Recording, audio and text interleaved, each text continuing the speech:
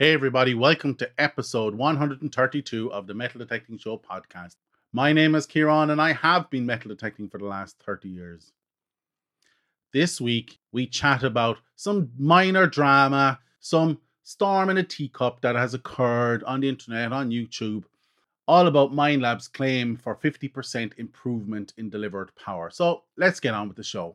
You might be privy to this information or you might have partaked in this information, but you definitely should be aware that there is a little bit of a kerfuffle online right now between Minelab and the community around Mark Lowry's statement around how they can deliver 50% more power than the Equinox into the ground. Now, I, for one, I'm not disputing this fact. I just want to put it out there. But why am I weighing in on this? Well, I've seen a bit of conversation or a bit of drama, storm in a teacup, whatever you want to call it, on YouTube, on the forums about this. And I really feel strongly about the level of misinformation that is out there around what the FCC does, around what and how an actual metal detector works, and about the speculation on how they can actually deliver this. So this is more about scratching my itch around the frustration on this. And if you've liked the Metallurgy series to know, and we will return to normal service next week, picking up on copper for next week. So listen, let me just have this little foray into the drama and put my 2 cents into it, put it out there in the public. And hopefully I can address quite a few of these comments out there. And hopefully you as the listener will be better informed and better able to voice your opinion with knowledge backing you up. So let's get on with it. But first, I want to make a statement of fact. I have been a huge fan of Minelab in the past. However, I have called them out on several times Minelab's artistic license when it comes to spin. And a lot of people are jumping on that as well, saying that the Manticore's ability to deliver 50% more power into the ground is spin. Quite a few of these people, like me, have not even used the Manticore, so I'm actually not going to base anything I talk about real-world experience with the Manticore. I'm actually going to base it upon my understanding of how a metal detector works, my understanding of what the FCC do, and we're going to get into the weeds around Maxwell's 4 laws around electromagnetism. So I'm trying to base my opinion on some level of science. So full disclosure, I am a Minelab fanboy. In the past, I've been critical of their marketing technique, and I do not own a Manticore, so take whatever I say right now with a pinch of salt. However, I am basing it all on sound knowledge and sound scientific principles. So I'm going to start at the very beginning, because at the very beginning, a lot of these arguments are being based on the fact that people assume a metal detector is like a radio, or is essentially a radio that transmits waves into the ground. This interferes with a metal target, and this creates eddy currents in the target, which is picked up by the receiving coil on a metal detector. Now, that's an analogy that's put out there. I've used it myself to keep it very simple when explaining to people how a metal detector works. That's not actually the reality and how a metal detector works. In the past, I did elaborate and talk about induction and how eddy currents are set up in the target volume, but I never went into the following detail on how an actual metal detector works. And I think it's important, particularly for this argument, that you understand how a metal detector works. So firstly, your metal detector is not a radio. It doesn't transmit anything. It's what technically is called an LRC circuit that is in balanced resonance. What does an LRC circuit mean? Well, L in the circuit is inductance, which is normally a coil. Think about it, a coil. R is resistance. We talked about resistivity before, so it's the same thing. It's a metal's ability to resist current. And then you've got C, which is a capacitor, which is essentially like a bucket, which holds charge and releases it at a steady rate. Okay, so a metal detector is actually an LRC circuit, right? And when you push an AC signal, that's an alternating current signal, through an LRC circuit, you set up what's called a low frequency reactive magnetic field. So a metal detector is essentially a low frequency reactive magnetic field generator. Okay.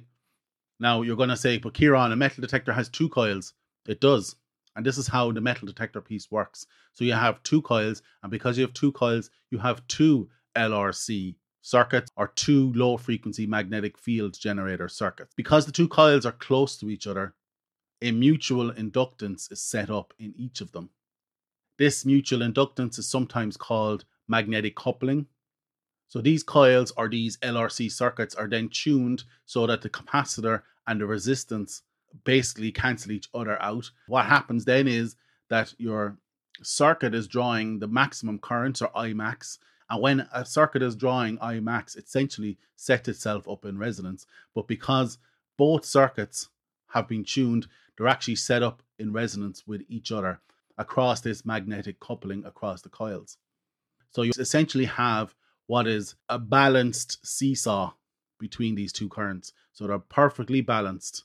And then when you wave your coils, both coils, over a metal target, this induced field, because it's an AC signal, this is a field that's doing a lot of work. This work then sets up eddy currents within the target. And these eddy currents are also an induced field. And when this induced field comes in contact with your balanced induced field with your metal detector, it tips that balance, and then that in turn triggers the alert in your metal detector. And to what degree that balance gets tipped indicates what type of metal it is. By the way, a brief aside here, the AC current frequency, so AC is a sinusoidal wave, and the frequency of this AC driving current is the frequency that you select in your metal detector. So 7 kilohertz, 40 kilohertz. That's where your frequency piece comes from. So to recap briefly, you have two LRC circuits which generate a low frequency magnetic field in each of the coils. Those two coils, because they're in close proximity to each other, set up mutual inductance, sometimes called magnetic coupling, in those two coils. When you wave these coils over a metal target, because it's a working AC signal, that produces eddy currents in your metallic find. Those eddy currents in turn then produce its own low frequency magnetic field, which then tips the balance of your metal detector, alerting you to that there's metal underneath the coil. And that's how a metal detector works. But if you're more interested in getting into the weeds on how an actual metal detector works, I recommend you go check out Walter Lewin's physics lectures on YouTube. He has a whole physics course there that you can check out. So it's not a radio and it's not a transmitter. So why does it need FCC certification? Well, what does the FCC do? So the FCC regulates and monitors international communications by radio, cable, TV, satellite, anything that has to do with non-governmental use of the electromagnetic spectrum. So why would the FCC be involved in a metal detector? Well, the FCC also regulates whether an electrical device interferes with surrounding electrical devices. So it has to get certification to ensure that it is not bleeding off any dodgy radio waves that could trigger your pacemaker, for example, or anything like that. Okay, so the FCC ensures that the interference coming off any electrical object ever doesn't actually induce any interference in other electronic equipment. So that's the two things the FCC are responsible for. And I just happened to look at the FCC certification for the Minelabs Manticore. And you can check it out yourself. So its FCC ID is Z4C0049. And when I looked into the FCC certification for the Manticore, all it refers to is, think about it, we're talking about communication here. What does the Manticore have? It has Wi-Fi and Bluetooth, which it uses to communicate with your headphones. And it only refers to Bluetooth and Wi-Fi connectivity with your headphones. So why is there a 1 watt limit from the FCC on a metal detector, for example? Well, everything comes under this 1 watt limit because you're allowed to broadcast under 1 watt, which is minus 30 dB. And we're going to get into the decibel scale now in a second as well to dig into that. Right, so it's minus 30 dB, which is equals 1 watt. So as a citizen of the world, and according to the FCC, you're allowed to communicate or use an electronic device to communicate less than 1 watt. All that is saying on the Minelab machine is that it's communicating at less than 1 watt. It has nothing to do with the transmission power of the coil. So the FCC minus 30 dB has nothing to do with your metal detector's power and the power it delivers into the ground. I think a lot of people misunderstand what a metal detector is, and I hope my previous explanation explains this, but a lot of people use the analogy that it's a transmitter. So I'm not going to use that analogy anymore. I'm going to say a metal detector stands up a wave underneath its coil, like a big bubble hanging off the bottom of your coil. It's not actually transmitting anything off it. A brief aside, actually, if you look, I'll include a clip here. If you look at the actual certification, there are several references by Minelab to the Manticore's block diagram. However, when they reference the Manticore's block diagram, they actually call it the Sirius, SIRIUS block diagram. It's referred all across the document. So I'm wondering, was Sirius a secret code name for the Manticore within Minelab? And maybe Minelab can comment and let me know if I'm barking up the wrong tree there. So a brief interlude into what decibel means. A decibel is either the measure of noise or sound intensity or noise intensity. It can be used for gain. It's used in a lot of measurements. But what is key about a decibel is that it's a measurement on a logarithmic scale. What's a logarithmic scale? A logarithmic scale is a scale designed to cover a large range of information on a very small scale on a graph, for example. Not linear. It doesn't go from 1, 2, 3, 4, 5, 6, 7, 8, 9, 10. Think of it like a slide rule. If you have old enough to use a slide rule, you'll understand what a logarithmic scale is. It doesn't have equal distance between the parts. And because of this, minus 30 dB obviously equals 1 watt, right? But if I was to reduce a 30 dB signal by 50% or to increase it by 50%, I wouldn't be going to 45 dB. I'd be going to 33 dB to increase it by 50%, or I'd be reducing it by 3 minus 3 dB, so to reduce it by 50%.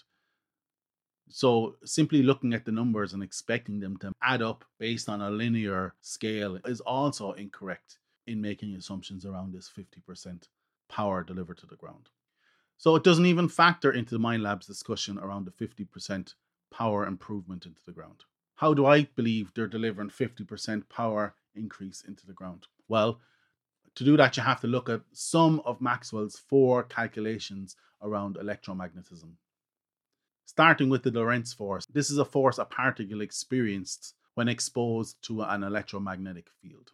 And when you take power current into the equation equals F, which is the force, Lorentz force, equals I, which is current, L is the length of the wire, and B is the magnetic field in the wire.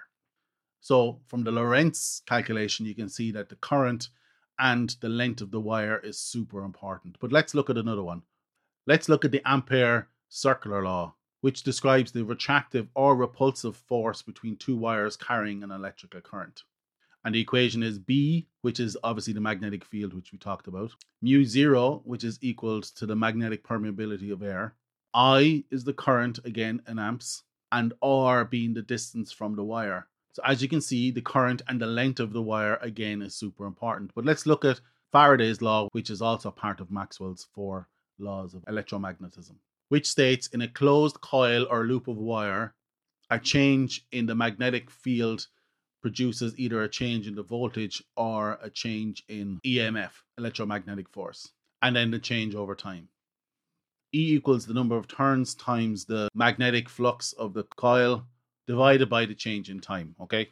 We don't need to get stuck in the weeds in it, but you can see the number of coils in the wire or the length of the wire and the magnetic field are interlocked again, right? So even just looking at these 3 equations, you can see that the current, the length of the wire, and the number of turns in the wire are super important to the size of the magnetic field produced by the coil. So if Minelab are saying they've increased the power delivered to the ground by 50%, it can only mean one or all of these 3 things.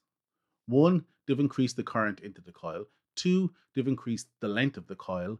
Or 3, they've increased the number of turns in the coil. All those 3 factors limit the size of the magnetic field under the coil. So if they're saying they've increased the power into the ground, it can be either they've increased the current, indicated by the word power, or they've increased the size of the magnetic field, which they do by increasing the current anyway. the length of the coil or the number of turns in the ground. It's pretty simple when you look at the equations, right? So did they need to break any FCC regulations to do this? No. No, of course not, because it's not a radio and it's not a communication device apart from the headphones and Bluetooth. So what does this 50% increase actually give you? So to understand that, we have another equation. You have to look at the inverse square law, which measures the intensity of a point source based on your distance from that source. Intensity equals power divided by 4 pi r squared, where power is the power of the source, pi is pi, and r is the distance you are from that source. Let's make some assumptions first before we do the calculation. So let's assume you're a good tight detectorist and you keep your coil a steady 5 centimeters above the ground, which is 2 inches. That assumes then that, just for argument's sake, that the magnetic field can reach another 30 centimeters or 12 inches into the ground. Okay, so that gives you a total of 35 centimeters. Let's also assume that the power in this situation is about 300 milliwatts. This is just an arbitrary number to help with the explanation, but let's just assume it's 300 milliwatts and let's plug all these numbers into the calculation, okay? So using the inverse square law, which is, again, intensity equals power, which is our 300 watts, divided by 4 pi r squared, r being our distance of 35 centimeters, okay? So it's 300 divided by 4 pi 35 squared. 35 squared is 1225, so it's 4 pi multiplied by 1225, which is 15393. And then you take all this and you divide 300 by it, and that equals 0.194 intensity at 35 centimeters. Now, let's say Minelab have increased the power by 50% into the ground. So let's up our power by 50%, which brings it to 450 milliwatts, and do the same sum again. So that's 450 divided by 4 pi 15393, which is equal to 0.292 at 35 centimeters. So you can see they've increased the intensity of the field from 0.19 to 0.29 with a 50% improvement. So you're not getting a huge improvement on it, right? But what does that actual increase mean from a distance point of view? Let's just pick a distance. Let's increase the distance by 2 inches or 5 centimeters. So going from 35 centimeters squared to 40 centimeters squared in the calculation, that gives us 450 with the 50% power increase divided by 4 pi 40 squared, which is 1600. And then multiplying that by 4 pi gives us 20,106. So 450 divided by 20,106 equals 0.022 at 40 centimeters. So you can see it's quite close to 2 centimeters actually. So 0.19 from original to 0.22 intensity. Now, this is all arbitrary, guys. This is all just back of a fag box calculation. So don't take it for gospel. But that 50% improvement should light up the ground quite a bit more and potentially could give you 2 extra inches into the ground. Now, in reality, will it give you 2 extra inches? No, of course not, because you need to account for the permeability of the material that the magnetic field is passing through. So you won't get 2 inches, but you definitely will get an improvement. You definitely will turn up that light into the soil a little bit more. So is a spin? I actually don't think so. I think when you run the numbers, it actually looks quite possible, and quite a simple improvement to be made.